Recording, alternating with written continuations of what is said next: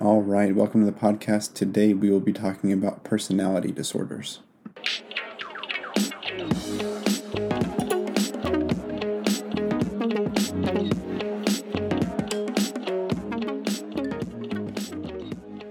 All right, so let's start off with some definitions. So first of all, what is a personality disorder? Personality disorder basically involves patterns of behavior that deviate substantially from how an individual is expected to behave. And I'm not talking about, odd quirks or just kind of weird ways that some people will act or behave. We all have these things. We all act different. That's kind of what makes us individual people. But a personality disorder is something that is pathological, that causes significant impairment in your social or occupational functioning. All right, let's continue with our definitions and talk about egosyntonic and egodystonic behaviors. So the first aid for the site clerkship definition of egosyntonic refers to feelings, thoughts, and or behaviors that are acceptable to oneself that are consistent with one's fundamental personality, whereas egodystonic refers to feelings, thoughts, and or behaviors that are distressing, unacceptable, or inconsistent with one's self-concept. So the way I really like to think about egosyntonic versus egodystonic behaviors is egosyntonic behaviors typically are behaviors that will help you in one way or the other, or at least not cause you fundamental distress. Whereas egodystonic behaviors are things that will or could potentially harm you and does cause you some sort of significant distress. And there's obviously more that goes into that, but that's the way I really like to think of it. Egosyntonic doesn't cause you significant distress, can potentially help you. Egodystonic causes you distress and could potentially harm you. And the reason why I bring this definition up is because these personality disorders are typically seen as egosyntonic or at least neutral, whereas compared to other psychiatric disorders that are considered to be egodystonic. So these personality disorders are grouped into clusters. There's 3 different clusters: Cluster A, Cluster B, and Cluster C.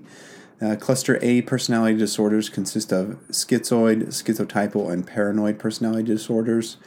Cluster B consists of antisocial, borderline, histrionic, and narcissistic personality disorders.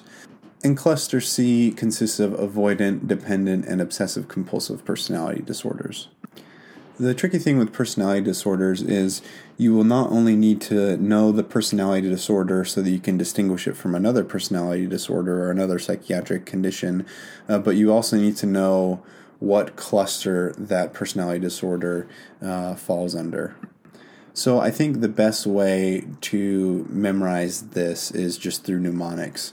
The best mnemonic that I found for the cluster personality disorders, for characterizing them, is the mnemonic weird, wild, and worried.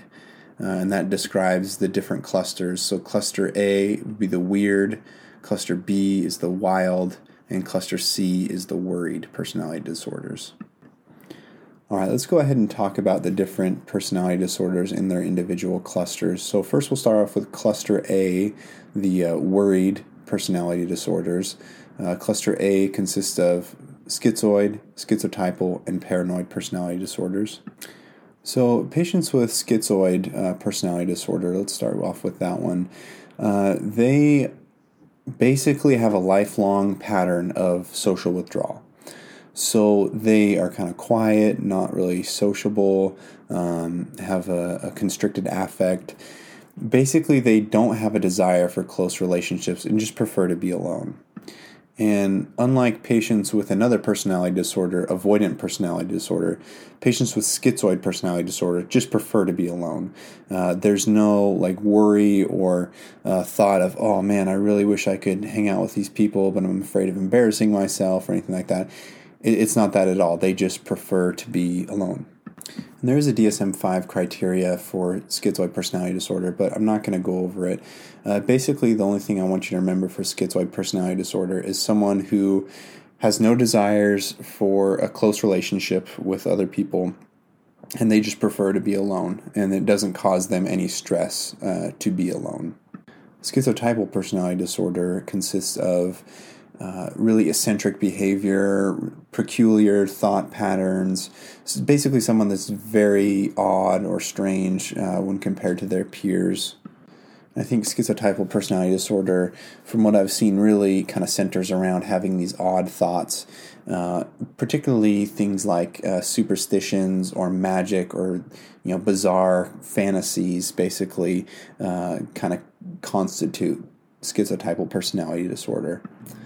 The DSM-5 criteria for schizotypal personality disorder, I think, does a good job of explaining what exactly it is. So I'm going to go through it here with you. The DSM-5 criteria are met when you have 5 or more of the following. So the first one is ideas of reference. Second, odd beliefs or magical thinking inconsistent with cultural norms. Third, unusual perceptual experiences. 4, suspiciousness. 5, inappropriate or restricted affect. 6, odd or eccentric appearance or behavior. 7, few close friends or confidants. 8, odd thinking or speech.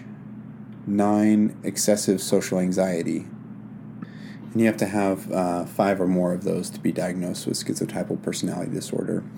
And the magical thinking can include things like a belief in telepathy, bizarre fantasies, superstitions, basically being able to perform magic on other people, kind of these very strange, bizarre thoughts, but very consistent with schizotypal personality disorder. Basically, whenever I see anything really consistent with magical thinking, whether on a question or when talking to a patient, schizotypal personality disorder definitely comes up on my radar. And this one is a little tricky to differentiate between schizotypal personality disorder and something like schizophrenia. But again, this is egosyntonic and not egodystonic, like schizophrenia would be. The treatment for most of these personality disorders is just psychotherapy. But for schizotypal personality disorder, one thing to remember is sometimes you can do a low-dose course of antipsychotics if you deem it necessary, like if a patient has transient psychosis or something like that. So remember, schizoid, they have no desire for close relationships, just prefer to be alone. Schizotypal personality disorder has this magical thinking. The last cluster A personality disorder is paranoid personality disorder. So someone with paranoid personality disorder basically is someone who's very suspicious of other people without any evidence that they are trying to exploit them or deceive them. They're really worried that their spouse or their significant other or their friends are not loyal to them. They don't really confide in a lot of other people because they're paranoid about what might happen if others have certain information about them. They have grudges. They have, again, suspicion that their spouse or significant other is not loyal to them or is maybe cheating on them, constantly having these thoughts of indiscretion. And then often they'll interpret these benign, just kind of passing remarks as threatening or demeaning remarks toward the patient. So this one's pretty straightforward. You can basically ascertain what paranoid personality disorder is just from the name. The thing to remember with paranoid personality disorder, as far as treatment goes, psychotherapy, again, treatment of choice, but you want to avoid group psychotherapy just due to the patient's innate mistrust of other people or maybe misinterpretation of other people's statements during group therapy. All right, let's move on to Cluster B personality disorders. Cluster B personality disorders includes antisocial, borderline, histrionic, and narcissistic personality disorders. All right, so let's start off with antisocial personality disorder. I think the First Aid for the Psychiatry Clerkship book does a really good job of defining antisocial personality disorder, so I'm just going to go ahead and read it here. It says that patients diagnosed with antisocial personality disorder often exploit and violate the rights of others and break rules to meet their own needs. They lack empathy, compassion, and remorse for their actions. They are impulsive, deceitful, and often violate the law. They are frequently skilled at reading social cues and can appear charming and normal to others who meet them for the first time and do not know their history. So basically, someone who is diagnosed or who meets the criteria for antisocial personality disorder is someone who is very deceitful, does not care about others, lacks empathy or compassion, breaks rules. So often, breaking rules of society, but also can even violate laws. But also at the same time appear charming and normal to others who meet them for the first time and don't know, what their past is like or what they've done. So they're very manipulative. The big thing to remember for antisocial personality disorder is really the criteria for diagnosis. So in order to meet the criteria for antisocial personality disorder, a patient must be at least 18 years old. If they are under 18 years old, then they are diagnosed with something else called conduct disorder. Basically the same thing, but in a minor. And we'll talk about different psychiatric disorders in children in a different podcast, and we'll talk about conduct disorder. But just remember that you need to be at least 18 years old in order to qualify for antisocial personality disorder. You also have to show a pattern of disregard for and violation of the rights of others since the age of 15. So it's not necessarily that, someone has these antisocial personality traits starting in their mid-20s or 30s or something like that, and then they're diagnosed with antisocial personality disorder. They have had to show these traits before the age of 18, so since they were around age 15 to qualify for antisocial personality disorder. Again, if they're before 18, it's conduct disorder, but then once they hit 18 and have shown these traits before the age of 18, then they qualify for antisocial personality disorder. One thing to remember with antisocial personality disorder is that typically it's a chronic course. Pharmacotherapy doesn't really work. Psychotherapy, in this case, doesn't really work. A lot of these patients, unfortunately, end up in the prison system, just considering their lack of remorse for others and committing unlawful acts. So it's kind of a sad one, but important to remember the criteria for diagnosis for the exam. All right, next is borderline personality disorder. Patients with borderline personality disorder have unstable moods, behaviors, and interpersonal relationships. These are people who are very clingy, they fear abandonment, have a poorly formed identity, they have intense attachments when they begin relationships with others, and they end these relationships with just the slightest conflict. They also often have a history of repeated suicide attempts or gestures or episodes of self-mutilation. That's a very common buzzword on a test. Someone who has some sort of personality disorder, they're really clingy to somebody. They had this great relationship. Something happened that seemed to be kind of minor. They ended it and then, tried to commit suicide or hurt themselves. Often diagnosed with borderline personality disorder on top of, something else, maybe like a major depressive disorder or something. A good, albeit long, mnemonic that I really like for borderline personality disorder is impulsive. So spelling out the word impulsive, I is for impulsive, M, moody, P, paranoid under stress, U, unstable self-image, L, labile, intense relationships, S, suicidal, I, inappropriate anger, V, vulnerable to abandonment, and E, emptiness. So basically, thoughts of emptiness.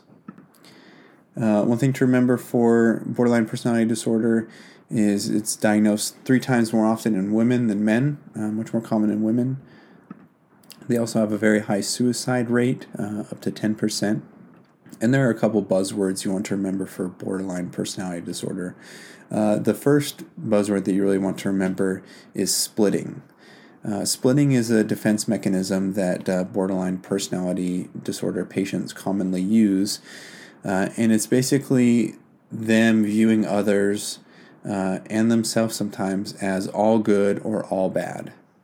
So basically you'll go in and see them and they'll be like, oh man, you're the only doctor that's ever helped me. You're the best doctor ever in the world. Every other doctor sucks, but once I met you, I knew you were great. Or they're in a relationship and they think the person that they're with is the worst person in the world.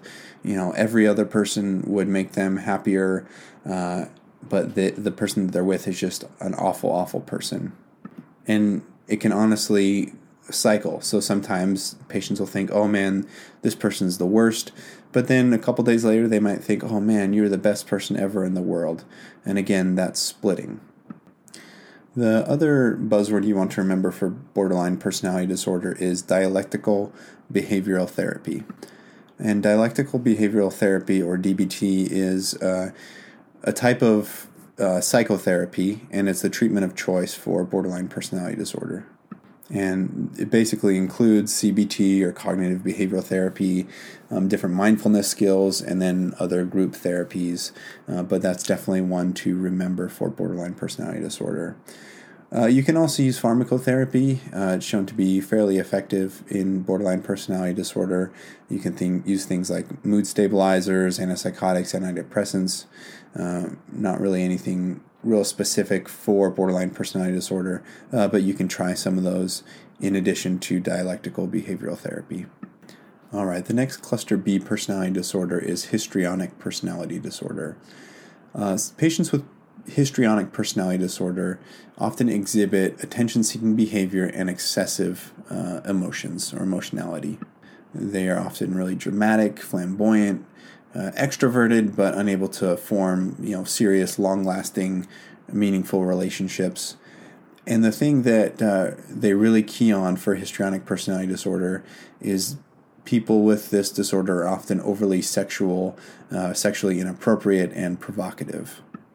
So the DSM-5 criteria for histrionic personality disorder includes at least 5 of the following. Number 1, uncomfortable when not the center of attention. Number 2, inappropriately seductive or provocative behavior. Number 3, rapidly shifting but shallow expression of emotion.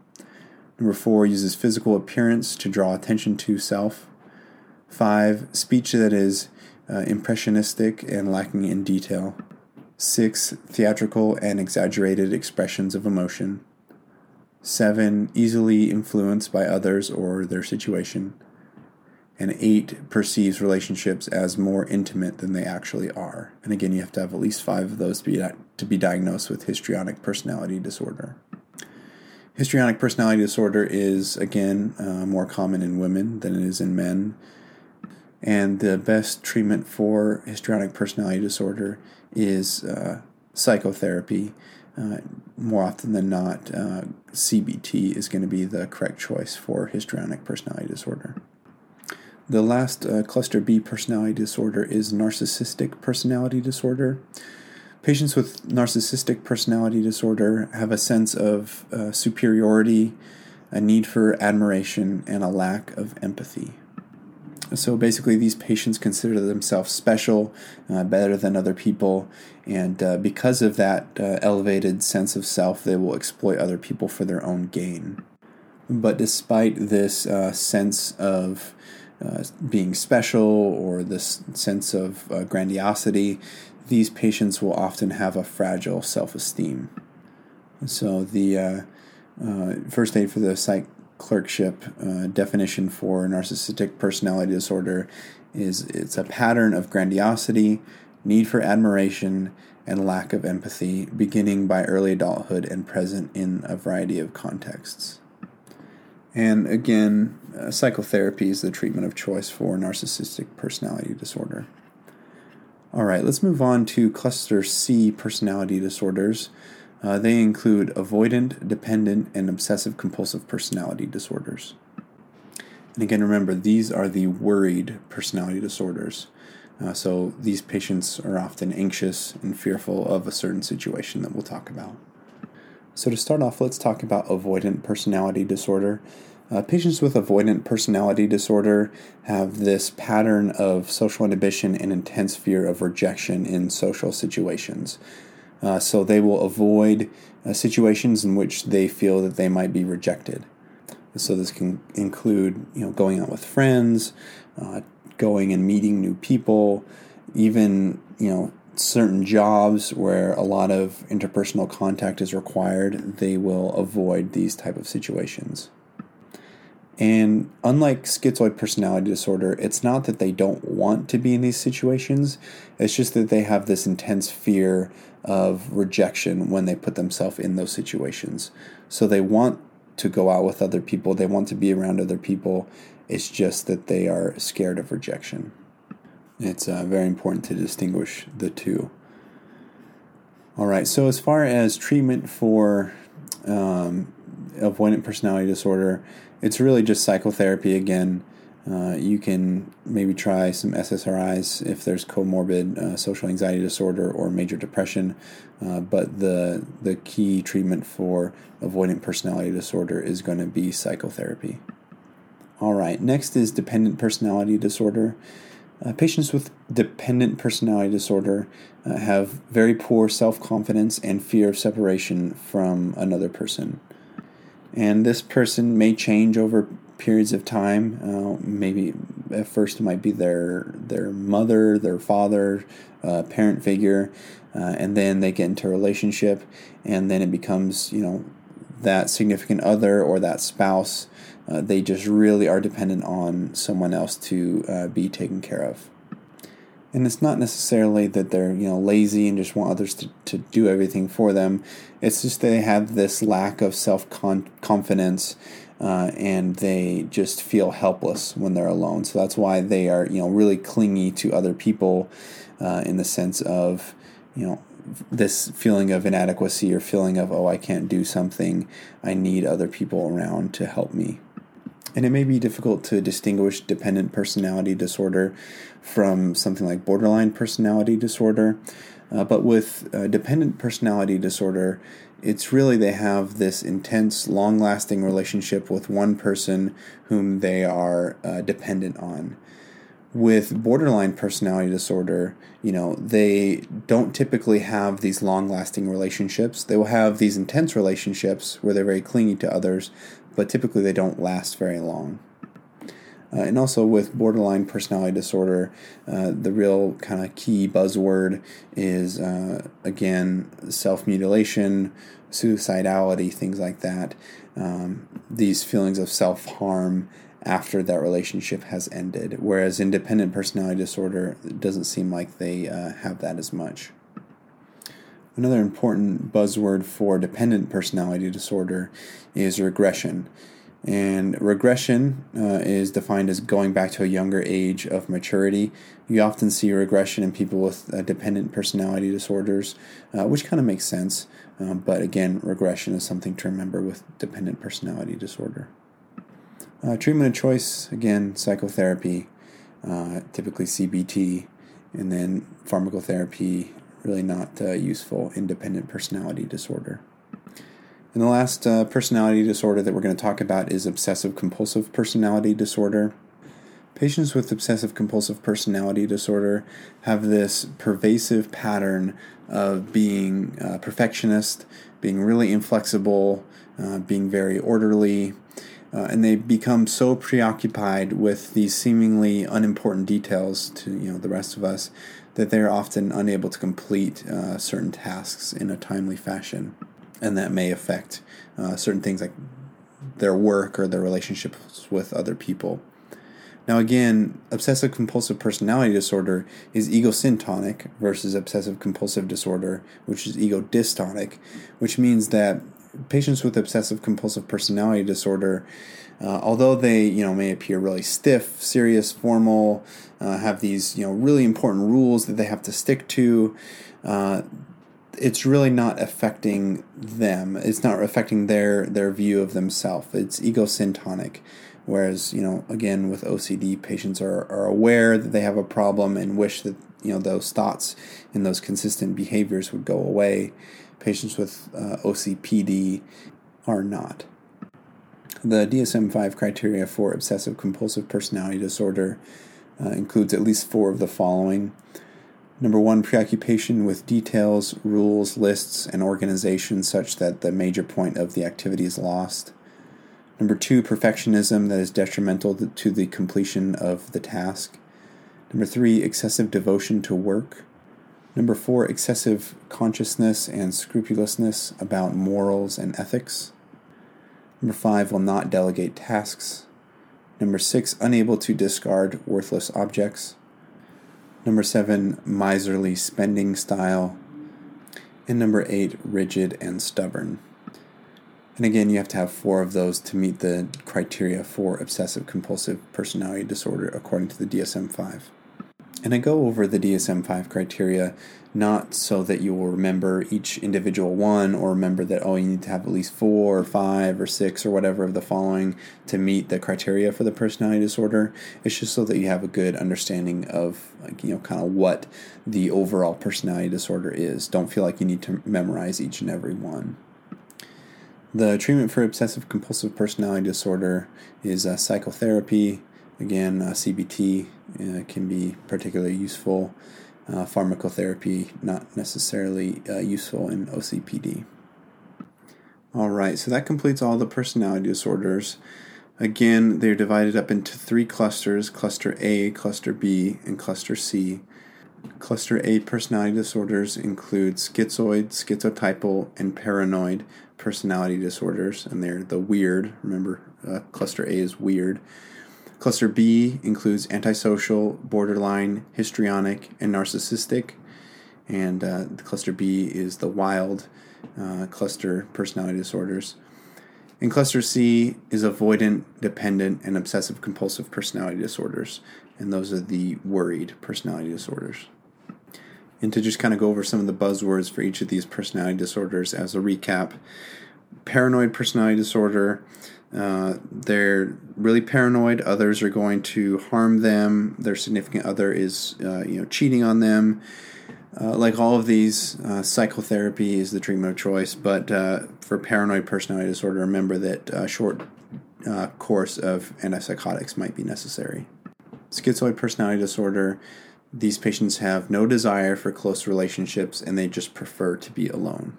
Schizotypal personality disorder are people with, the really magical thinking. I had someone describe it as like the Luna Lovegood personality disorder. Antisocial personality disorder are those that break the law, have no regard for other people. They have to have shown traits of this before the age of 18, at least since the age of 15. And under the age of 18, it's conduct disorder. Over the age of 18 is antisocial personality disorder. Borderline personality disorder, typically characterized by really unstable, intense relationships, often have recurrent suicidal threats or attempts, and also have recurrent episodes of self-mutilation. They also exhibit splitting, remember, and then dialectical behavioral therapy is the treatment of choice. Histrionic personality disorder is characterized by someone being very dramatic, flamboyant, often sexually inappropriate and provocative. Narcissistic personality disorder is characterized by someone with this sense of superiority, a need for admiration, but still has a very fragile self-esteem. Avoidant personality disorder is characterized by someone who really wants to have relationships with other people, with other groups, but due to an intense fear of rejection, they withdraw from these social groups or from potential jobs where there's a lot of interpersonal contact. Dependent personality disorder, someone who is really dependent on one person and typically has a real long-term relationship with that person. And obsessive compulsive personality disorder is characterized by someone who's really stiff, serious, and has this inflexibility and orderliness to them. And remember that obsessive compulsive personality disorder is egosyntonic, rather than obsessive compulsive disorder, which is ego dystonic.